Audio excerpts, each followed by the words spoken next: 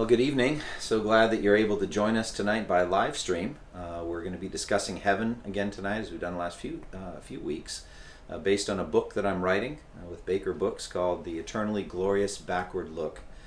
But for the first time, we're live streaming. Last 2 weeks we've recorded it, pre-recorded it, and run it during this time. Also, we're in my home tonight, in my den, because with the More Than a Building renovation, there's no power in our building, or at least it's on a generator. So Wi-Fi has been intermittent, so it seemed safer to be here. And also tonight, for the first time, you get to influence it by texting in questions. So Wes, how can they do that? Yeah, so throughout the evening tonight, feel free at any time.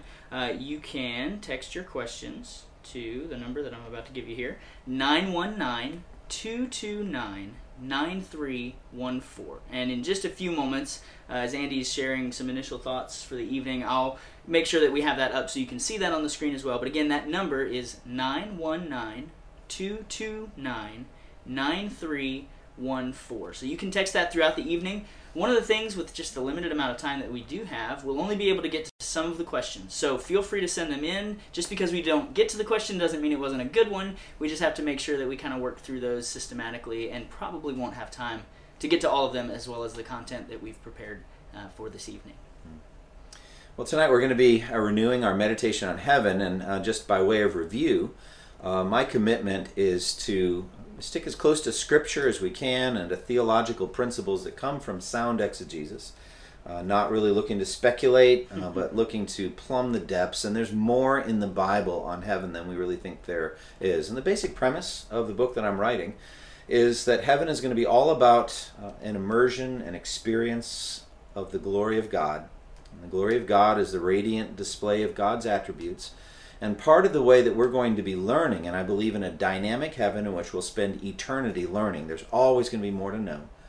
But one of the things we're going to study, we're going to learn, is the past, the history, what God did to assemble that multitude from every tribe, language, people, and nation through 6,000 plus years of redemptive history up in heaven, and how exciting and thrilling that's going to be. So that's what my book is about, and there's so many things we've already talked about. The basic premise last week, I think we tried to support in Scripture, from Scripture, the idea that we will remember in heaven our earthly lives, and tonight we're going to continue and learn some more about all of that. You know, Andy, one of the questions that I think may be on a lot of people's minds as we've kind of taken a step away from systematic theology, which is what we're typically looking at on Wednesday nights, and talking about this topic of heaven, one of the questions that may come up is, how would a healthy meditation on heaven, based on Scripture like we've talked about, be really beneficial for us during this time as we're experiencing this coronavirus crisis worldwide? Yeah. Well, Colossians 3 is a go-to passage on how we should set our hearts on things above and things to come, and especially the second coming of Christ, when Christ, who is your life, appears, and you'll appear with him in glory. And COVID-19 has brought incredible suffering to some people, literally death to some, and the death of loved ones. It's brought extreme fatigue and emergency care to medical professionals. It's brought a lot of people under economic distress, small business owners, others. Many have lost their jobs. This is a worldwide phenomenon. And then just the simple but burdensome challenge of sheltering at home, of not being able to go out, not being able to be there on Sunday mornings, and other times where we get renewed and encouraged by being with other Christians. So all of those things have been a challenge. And heavenly meditation is good all the time, anytime, no matter what we're enduring or going through. But it's especially good during this COVID-19 time, because it can remind us that, first of all, we're aliens and strangers here. Our home, our heavenly home, is yet to come. Our best things are yet to come. We admit, as it says in Hebrews 11, that we're aliens and strangers, that we're looking forward to a city that is to come with foundations, to a world that is to come, filled with joy, filled with hope. And also, in that way, very different from non-Christians who are without hope and without God in the world. We can be witnesses to them, sometimes across dozens of feet, neighbors who are out working in their yards. And also, we trust at some point this will end. And so as we refresh and renew our hearts with meditations on heaven, we're ready to share reasons for the hope that we have. You know, one of the things that you mentioned last week, and we kind of joked about it a little bit, was this idea of history, right? Of looking back. And even in times like this, we think, man, I wonder what we'll know looking back, even in this life, about what we've experienced in these days, kind of looking back in the future. But when we think about history, why do you think God will be the perfect history teacher? Well, a lot of reasons. First of all, human histories, and my area of studies in history, and I love history. I know not everybody loves history, and we're going to talk more about that, the boredom factor, things like that. I had a history professor who taught Chinese history at MIT. This man was the most boring professor I'd ever had in my life. Spoke in a monotone, this kind of thing, just would walk side to side and just give us all these chronologies and names that were hard to pronounce. It was really boring. So we're going to get to all how there will be zero boredom in heaven, but there's a lot of limitations to human histories. People forget things. We can't even remember sometimes what happened just a little while ago. I remember I wrote a journal for about 4 or 5 years, and if I got 3 or 4 or 5 days behind, I had a hard time remembering last Tuesday. So we forget things. We also have a bias. Human history writers have a bias, and they're going to write at it from a slant or an angle. A Marxist historian is going to have a different bias than a capitalist historian, etc. We also we lie. Human beings lie. We slant the truth. We exaggerate our role in a battle or something like that. So there's aspects of that. Artifacts are lost or destroyed. Scrolls in which ancient facts of the history are lost or destroyed. There's the fog of war, sometimes so-called, that even if you were at the Battle of Gettysburg, you don't know what was happening on the whole battlefield, just your little part of it. There's a lot of reasons why human histories are limited, but God has no such limitations. God has a perfect memory of the past, a perfect record of the past. And he's able to cut through all of the human factors. You remember that story when the angel of the Lord came with 2 other angels to visit Abraham and Sarah, and they provided a meal for them. That's one of the times that angels were entertained unawares. But the angel of the Lord revealed that a year from that time, Sarah would hold a son. And she laughed in the tent. She just laughed. And then a little while later, the angel of the Lord said, "Why did Sarah laugh?" And she lied, saying, "I did not laugh." But the angel of the Lord said, "Oh yes, but you did laugh." So God has the perfect history of everything that's ever done. Also, God is a perfect history teacher because he's going to make it absolutely thrilling, because the center of every story in the end will be God's own glory. And so God's going to lead all things ultimately to a meditation of the glory of God in everything that happened. That's really good.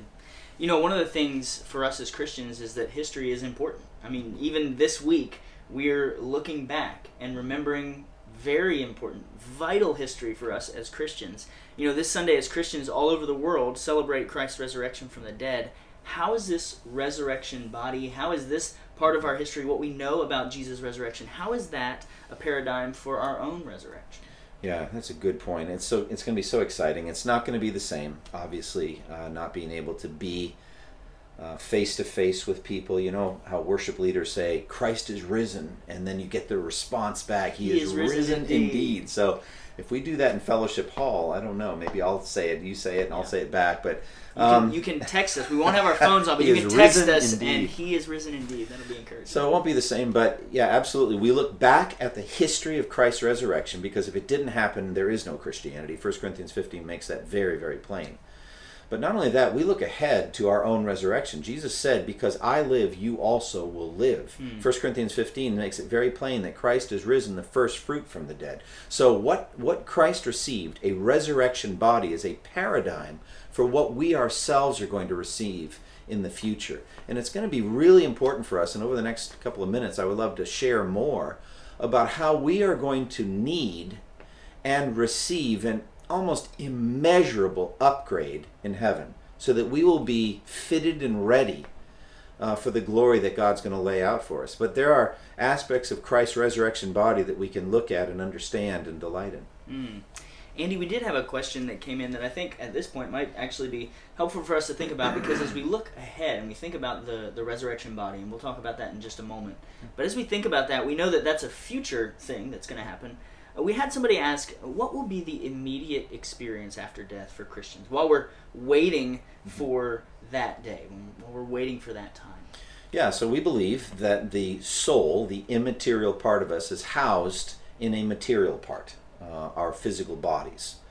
And our physical bodies are called bodies of sin or bodies of death or mortal bodies, another term you see in the Bible. And so you can see the soul, this is the right hand representing the soul, housed in, as what both Peter and Paul call the tent of the body. At death, that separates. The soul goes up to God, and the body goes down into corruption and is destroyed because of Adam's sin. We go back into the dust from which we came. But the soul is upheld forever. We are eternally upheld by the conscious decision of God to keep us existing. And if the person is a believer in Christ, they go immediately into the presence of God. And another scripture in Corinthians says that we are absent from the body, but present with the Lord. And so that is what happens to the soul. Also, the book of Hebrews speaks of spirits of the righteous made perfect. But they don't have their resurrection bodies yet. As a matter of fact, only Jesus has a resurrection body. And so they're waiting. And so they're waiting for the rest of the elect to come to faith in Christ and to be saved, so that together with us will they be made perfect, the book of Hebrews says. And so they're waiting, but they're perfectly happy. Jesus said to the thief on the cross, "Today you'll be with me in paradise." But they're not done being saved because they don't have their resurrection bodies yet. Those are really helpful insights, and that was a really great question. So again, if you have questions, feel free to text those in. The number is on the screen right now. So if you have any questions, you can text those in. But as we continue on, Andy, and we think about this, how will we be changed? So we've talked about what happens to us immediately after we die, and then we've talked a little bit a moment ago about that resurrection body. How will we be changed at the resurrection and fitted for the glory of heaven? Okay, we have to be changed in every way. We cannot enter heaven as we are. Flesh and blood cannot inherit the kingdom of God, and there's going to be levels. There's going to be a display of the radiance of God's glory that's going to be so overwhelming that we could not handle it. And so we can talk about that. But let's begin with the body. That's where we were. Let's talk about the body. And I would say 1 Corinthians 15, 42 to 44 gives us a couple of couplets in this pattern. The body that is sown, it is sown X, it is raised Y. And he goes back and forth through that. And so if you look at the four things that he says about how the body is raised, they are incredibly encouraging. So the body that is sown, it is sown in dishonor. It is raised in glory. I don't have all that. Can you go ahead and read it? So in 1 Corinthians 15, 42 through 44, I'll read the couplets and then maybe we can go back to the passage later if we'd like. But it's perishable and imperishable, dishonor and glory, weakness and power, and natural versus spiritual. Okay, so we start with perishable. It can die, like perishable items or fruits, vegetables, etc. And our bodies are mortal, they're perishable. The body that's raised is imperishable. It's immortal. It will never die. There's no principle of death in it. It's a corruption-free body that will never die again. And it is sown in dishonor. It is raised in glory. And so the idea there is that there's a certain measure of dishonor to death. If you go to a nursing home or to an ICU and you see what dying does to a person, it's very, very dishonorable to some degree, even if the person themselves is a very honorable person. But the process of death is a judgment from God. But it is raised in glory. We're going to shine like the sun in the kingdom of our Father, Jesus said. We're going to be radiant. It is sown in weakness. It is raised in power. So we are going to have powerful spiritual bodies. By this, I don't necessarily think of it in terms of Superman able to leap tall buildings in a single bound, although who knows, maybe. But just we will never, ever grow physically weary. Ever. Wow. And so it's raised in power. And it is sown a natural body, it's raised a spiritual body. Now, I think none of us really knows what that means. But Jesus is going through the walls of the tomb, the wall of the upper room. He's just in a different level of physical existence. So that's the body that we will receive. Why will we need to receive this massive strengthening in order to enjoy the fullness of the revelation of God's glory? Okay, first of all, the world we're going to is eternal. It has no end. Our time here on earth it's a mist of vapor. It appears for a little while. We're going to a world that will never end. And so we're going to a place where there's no more death, mourning, crying, or pain. So we need bodies that are fitted accordingly. And we'll have that. But in terms of our the rest of us, you talk about our heart. And we talk about our minds. So the internal part of us, that which we love and hate, will be perfected. That which we understand, that we know, our mental processes will be perfected.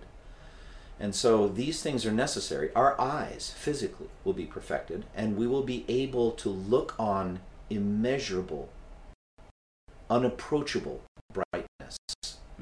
You know, God said to Moses, "No one can see me and live. I'll put you in the cleft of a rock and cover you with my hand so that you can only see the trailing portions of my glory. But no man can see me and live." In heaven, all of the redeemed will be able to see God face to face and live.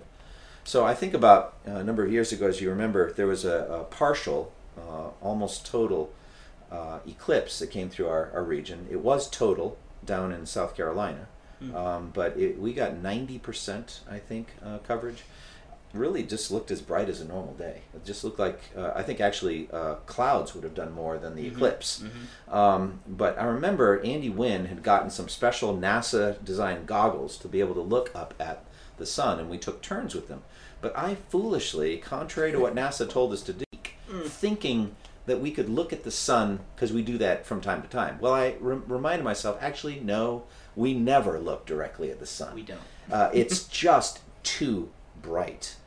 And so just that half a second glimpse at the sun. Now here's the thing. God actually ignited the sun to begin with and keeps it burning every moment. The sun is in the palm of his hand as a little point of light.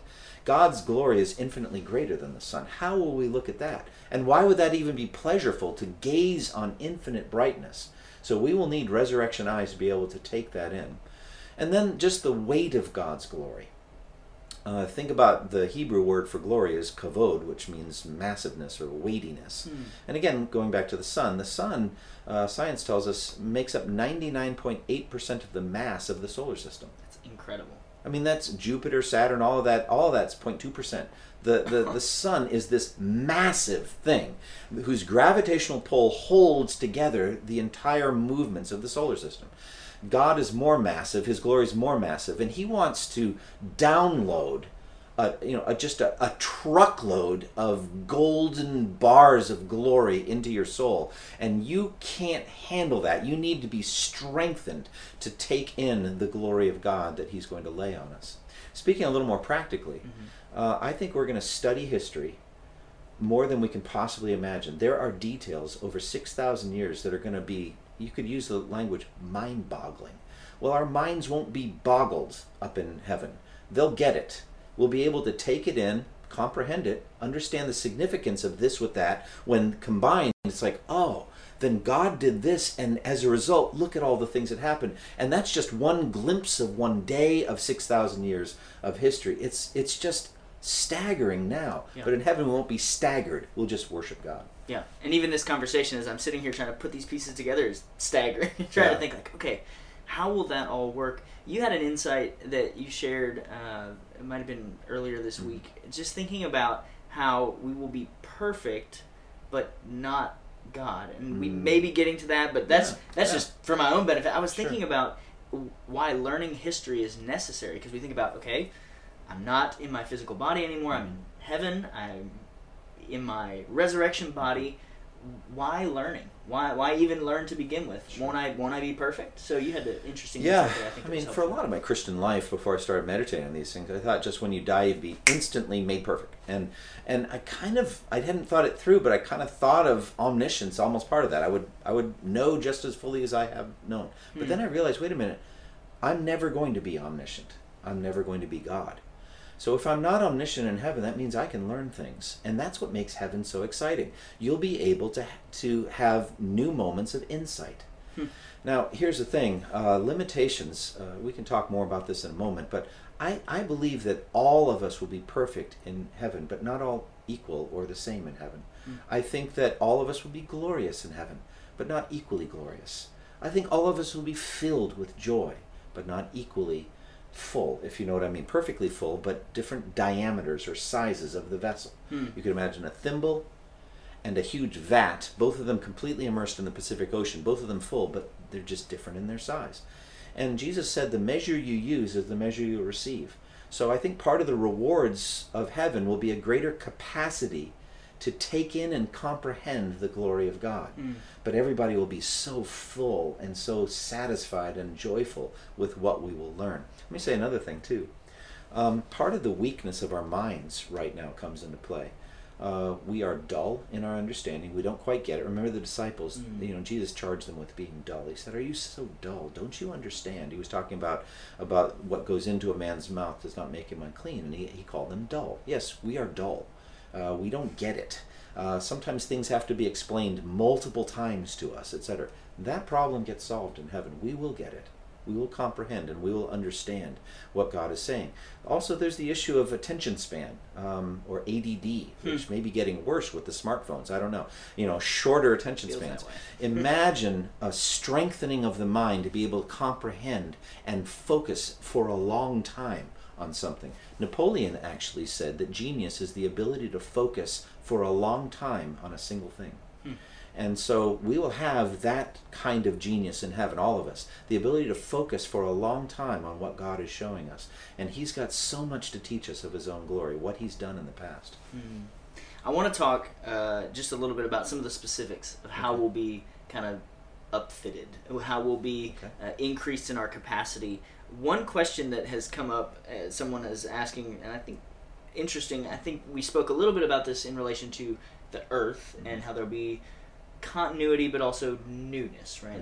This idea of resurrection. So we're talking about that. The question is, when our soul is reunited with our resurrected body, will that body have any of the original molecules or cells of our earthly body? So this feels like a little bit of speculation, which we want to kind of avoid, but do we have any insights or things that we can bring to bear there specifically? Yeah, I think what you get from the couplets in 1 Corinthians 15, 42 to 44, it is sown, it is raised, it. So there's continuity but difference. Sure. There comes a point in which Paul uses the word foolish. He says, how foolish, And so we ask these questions, and I'm not saying that questioners, we're all like that. And Paul is like, we're like, well, tell us more. And at some point we're like, we're stopped short. So there is continuity and difference. Continuity and difference. Some people have sought, and I think what Paul's saying is foolish is the attempt to disprove the resurrection by the fact that these problems can't be solved. Now that's what's foolish. Not the questioning of it, but questioning as of, I don't think it can happen. Yeah. Because you think about people that go through like 9/11, the fireball on a plane, and you can't find a single, nothing's left, or atomic blast, something like that. You think there's nothing left. We know that God can keep track of atoms and molecules and all that, so at some point we just have to say, my knowledge is limited. There's a continuity, but there's also a difference. I think that's really helpful, and that was helpful for me even thinking about the earth and what that looks like and what that'll mean. So how will our hearts be changed to delight perfectly in Christ? Okay. So let's start there. How will our hearts be changed to delight perfectly in Christ? Oh, that's such a great question. And, right now I'm working on sermons on 1 Corinthians 13. God willing, we'll get to that at some point when we're past Easter and back to 1 Corinthians. But heaven, Jonathan Edwards wrote a great treatise, Heaven is a World of Love. So we'll start with this. We'll be perfected in love. And one of the things that we'll be perfected in is we will lose that fanatical commitment to self, that pride that takes everything back to me. We'll be set free from me. We will first and foremost be transported into a sense of bliss and delight in Christ and in God. It will be all about God and about the greatness of the glory of God and of Christ. And we won't be wondering, what about me? Just like somebody who really loves nature, seeing the Rocky Mountains or the Grand Canyon for the first time, and they're just not thinking about me at that moment. They are just transported up out of themselves. That will be perfected in heaven. We won't be thinking about me anymore. We'll be thinking about the greatness of Christ. But furthermore, we will be set free from selfishness and pride toward one another. We will be in and love each other and each other's glory, because it will be a reflection of God's glory. And so other people's rewards, we'll be delighting in them as much as our own. We'll want to hear other people's stories as much as if they'd happened to us. Anybody who's ever gone on a mission trip, they come back with bunches of photos and they want to show them to everybody. It's a good friend that will sit through 10% of your photos. All right. It's like, yeah. So tell me about your mission trip. To a point. Yeah. Got a limited amount of interest. Okay. We act interested. In heaven, we won't act interested. We will be interested. We will want to hear from a sister or a brother what God did in and through their lives. And we won't act interested. We'll be engrossed in what God did in and through them. We will be delighted in their honors and their rewards. We will think it's right that they be honored by the Lord because God did it. Everything that God does is right. And we'll be excited. It says in 1 Corinthians chapter 12, if one part of the body is honored, the whole body is honored with it. That's going to be consummated in heaven. We're going to delight in other people's honors and glories. And there will be people above us in honor. There'll be people above us in rewards, people above us in glory. And we won't be jealous of them. We will just think it is right for them to have those honors, and we'll delight in them. Conversely, they won't think less of us or be condescending toward us because they will be perfected in humility. And they will be delighted in our honors and think, isn't that wonderful what God did in and through you? That's the world of love we're going to. So just being set free from me at last to worship God and to honor brothers and sisters, how beautiful will that be? Yeah, it's so helpful. You mentioned earlier the idea of smartphones, and I think particularly right now, I don't know, you may even be watching this on a smartphone, but I'm just mindful of all the things that vie for our attention and how easily distracted we are. You think about how we can act interested in something, you said that a moment ago, but not really be interested in something. I just want to be more interested in Jesus. I want to be more interested in brothers and sisters, and I think that as we look forward and we think about that, it's something to aspire to, but also have great hope that it'll get better then as well as we're freed from a lot of those things that you just mentioned. So wandering attention spans, faking interest, boredom. Yeah. Boredom is gone. God is never bored. God is delighted. And Jesus said, have you considered the lilies of the field? That you look at these small wildflowers. He was fascinated in them because God made them. Anything God does is worthy of study. And so delivered from boredom, delivered from a wandering mind, and from all of the weakness of the flesh. Yeah.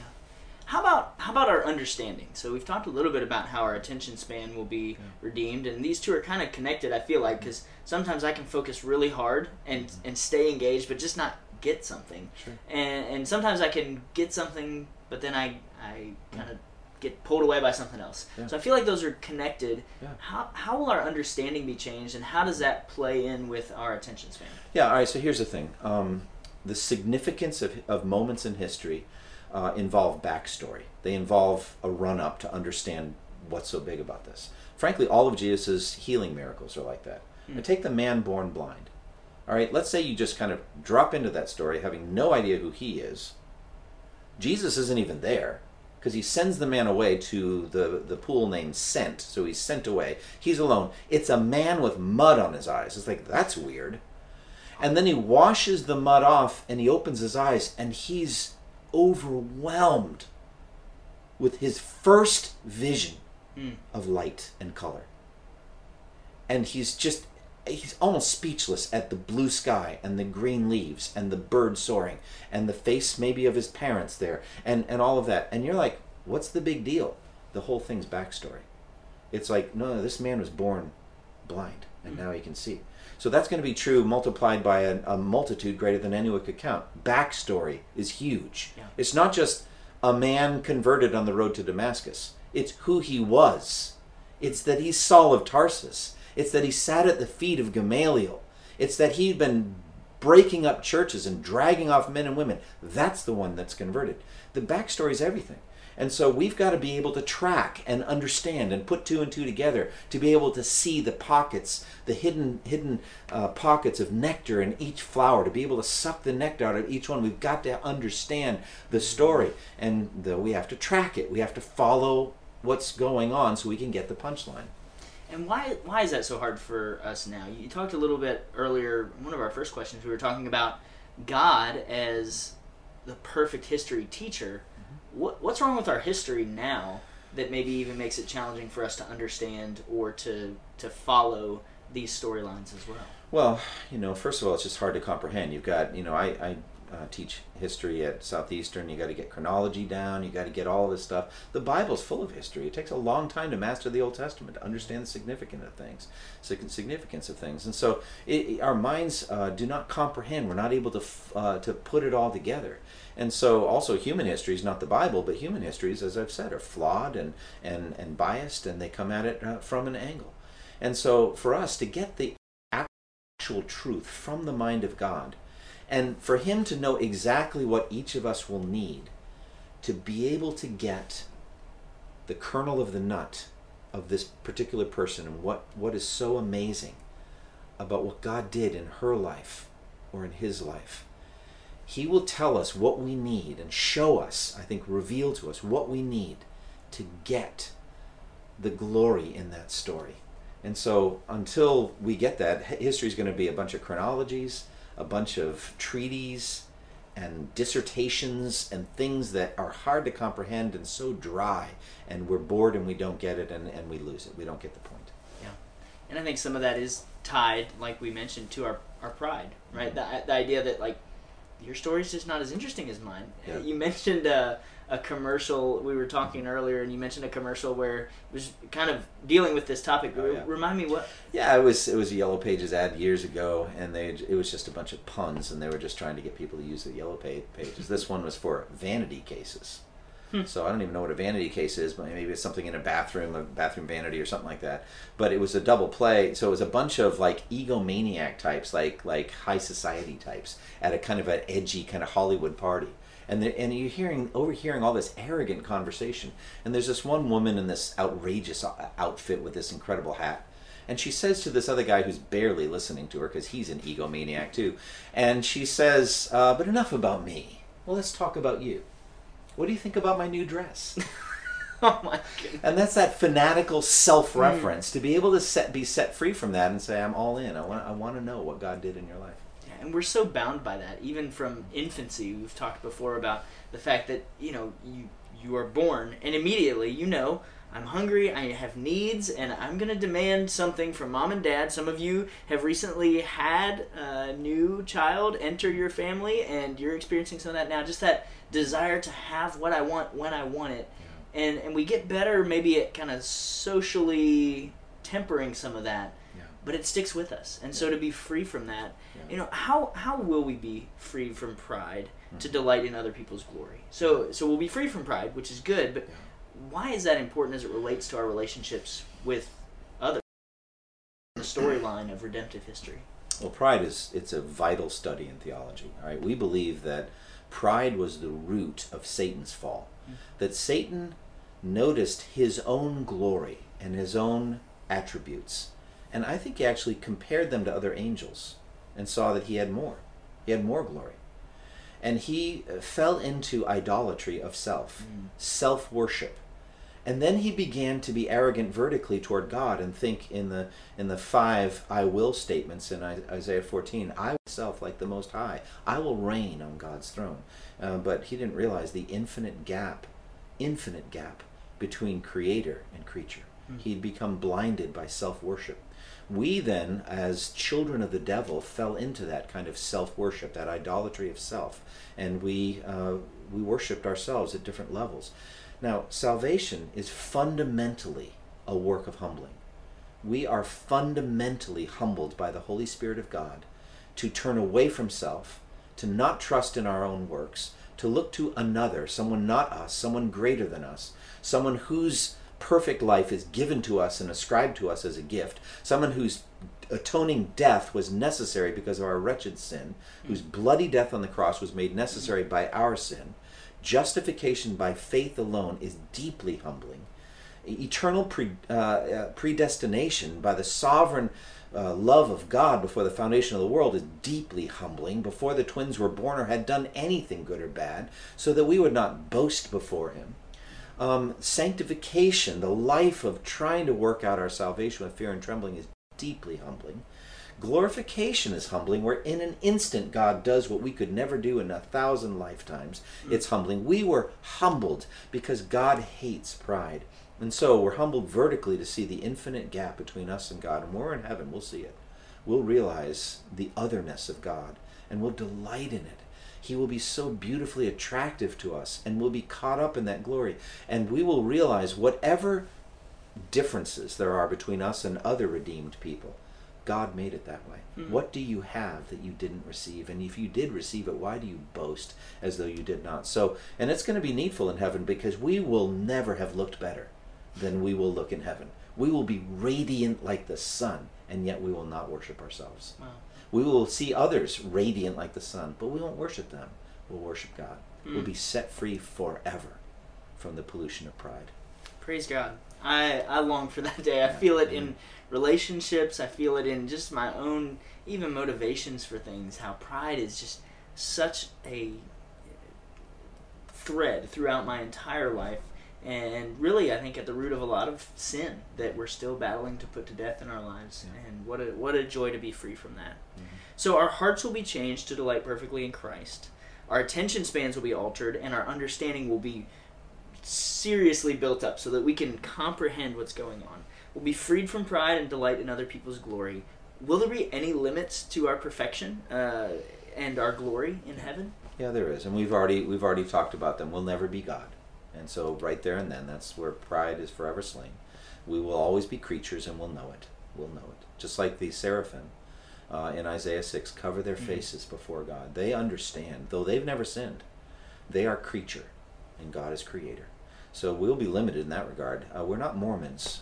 Mormons teach a heresy that says concerning Christ, what he is, we may become. What we are, he once was. That is completely false. That's deification, that Jesus became a god, and we can become gods too. We will never become gods and goddesses. So we'll be limited. Furthermore, as I've already said, star differs from star in glory. So we'll be limited by the fact that we'll have a limitation to our scope of glory in heaven, and others will have limitations too, and there'll be boundary lines to our glory. The boundary lines will have fallen for us in pleasant places, but we'll be limited by that, and we will not be jealous of others' boundary lines. We will see how fitting it is that they have a larger scope of heavenly responsibility and of heavenly glory. So we will be limited in that we have a certain measure of heavenly glory. Now here's the really exciting thing, and it's challenging too. I believe that how we live on earth will set those limits. I believe that what we did for God, the level of sacrifice, the level of service, defines our position, where we sit, whether to the right or the left of Jesus. Those places are given to those for whom they're prepared by the Father. It's limited by the Father. And did they serve? And did they drink from Christ's cup? So suffering, service, and some just suffered more than I have in this life, and they deserve greater glory. And I will see the rightness of it. But here's the thing, the way we live now, that's what heavenly rewards, and we'll talk about, God willing, rewards in the future. But how much of heaven do you want? How much of a heavenly experience do you want? I think the more you go after God now and serve him and deny yourself and go after him, the more of heavenly joy you'll have. The measure you use on earth will be the measure you receive in heaven. Well, Andy, I have one more question myself, and then would love just any thoughts you have to kind of bring this all together to help us understand why this is so important. Looking back at history and being able to handle that, but then also being upfitted to handle the glory of heaven. And so, first, my question is, as we're in this week, as we're leading up to celebrating the resurrection on Sunday, as we think even before that on Friday about the cross, about what Jesus did for us, how can we see those things as we look back even now in light of heaven and in light of what that means for us, and then for us as we look toward our heavenly home? Yeah, I think the more we can meditate on these things, the better. First of all, the very last thing I said, I want my book and just this whole teaching to motivate people to strive for excellence in their walk with Christ, personal holiness, and external journey, gospel advance, reaching out with the gospel. We should strive for excellence and strive for as much heavenly joy as we can ever have. We should also be not be jealous of other people, jealous of what God chooses to give them. Love does not envy, it says. And so to envy means to see the blessings of another and to wish they were yours. in a very green-eyed, sort of jealous sort of way. We'll not do that in heaven. And the more we can know that on earth, the better. We can be set free. So the more we can meditate on the perfection of our heavenly love, the more loving we can be right now. And it's important, especially for large families that are on top of each other at home all day long, to develop a heavenly love for one another. To develop that kind of love is patient, love is kind. It doesn't envy, it doesn't boast, it's not easily angered, keeps no record of wrongs. The more we can have a heavenly mindset, the more earthly love will show to one another. And also, for those that are elderly, you may have certain fears about COVID-19, about your own future. Do not fear. If you're a Christian, your best physical days are yet to come. You are going to receive a resurrection body conformed to Christ that will be glorious and radiant. So do not fear what happens to your mortal body. We're all going to die if we're not the final generation. We don't need to fear that at all. We can be courageous, even in the face of a pandemic like this one. Well, we've got one more question before we kind of wrap up and kind of tie a bow on this. Feel free if you want to send in questions. Again, we may not get to them tonight, but that doesn't mean it couldn't be incorporated maybe next time we're together. But one more question, just thinking about the attributes of God and how we won't be God. So in line with that, God is timeless, omnipresent, everywhere at all times, all at once. Mm-hmm. In heaven, is our ability to be timeless limited to being in heaven only? All right, so we will be eternally alive in heaven. All right, the one attribute that God cannot ever communicate to us is aseity, or his self-existence. Our continued existence for all eternity will depend on God's will to keep us existing. But he's already promised that we will live forever. So our eternality will have to do with forever existing in glory as God upholds it. Our knowledge of the past, we will not be eternally in the past. God is in the past as he is in the present. We will never be above time. We'll be learning time. We'll be looking back and learning it like we do now, better than books. And I think next time we're going to talk about visions of the past. That's going to be a pretty exciting study. So God will show it to us, I think, not merely tell it. So that's a little hint for the next time. But we're not going to actually be in the past. God is eternal and above all time. We'll just be learning about the past. That's great. And I appreciate the trailer. I'm excited for that conversation as well. Thinking about seeing, not just hearing or not just reading, because we do a lot of those things now, but actually being able to see and experience what God did throughout history. I look forward to talking about that. As we wrap up our time this evening, Andy, any final thoughts to just kind of tie this all together to help us think about these topics that we've talked about tonight as we finish? Let me get really practical, all right? There's a lot of people that are streaming entertainment, and there's nothing wrong with that as long as the things you're streaming are God-honoring. But why don't you choose one time of not streaming and spend time in prayer reading over Revelation 21 and 22 and say, as you pray, God, give me a foretaste in the spirit of heavenly joy. Help me to feel right now in my soul what it's going to be like to be in the New Jerusalem, in the new heaven, new earth.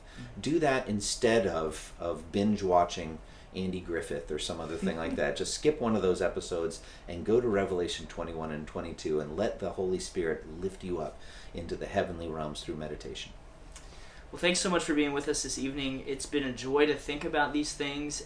We want you to know, if you're a member of First Baptist Church, we're praying for you also. If you're not, we're also praying that the Lord would be working through this time to teach us things, but also to bring an end and glorify himself, even in these trying times. So we're thankful that you've joined us for this video. Andy, would you mind praying for us and Absolutely. For those who are with us this evening via live stream? Absolutely. Lord, thank you so much for this time. Thank you for the technology. I thank you for Wes and just his gifts and just the sweetness of this conversation. I thank you for all of my brothers and sisters, however many there may be, that live stream tonight.